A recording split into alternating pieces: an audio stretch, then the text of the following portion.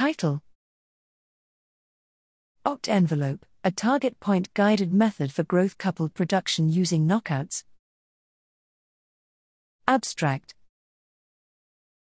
finding the best knockout strategy for coupling biomass growth and production of a target metabolite using a metabolic model is a challenge in biotechnology.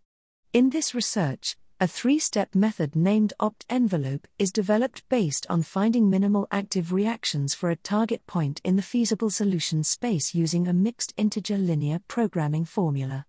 The method initially finds the reduced desirable solution space, envelope, in the product versus biomass plot by removing all inactive reactions, and then, with reinsertion of the deleted reactions, OptEnvelope attempts to reduce the number of knockouts so that the production envelope is preserved.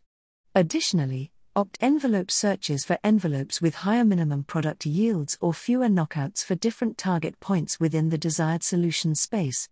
A number of knockouts can be set and evaluated using OptEnvelope in order to determine how it affects the intended envelope. The method was implemented on metabolic models of E. coli and S. cerevisiae to benchmark the capability of these industrial microbes for overproduction of acetate and glycerol under aerobic conditions and succinate and ethanol under anaerobic conditions. The results indicate that E. coli is more appropriate to produce acetate and succinate, while S. cerevisiae is a better host for glycerol.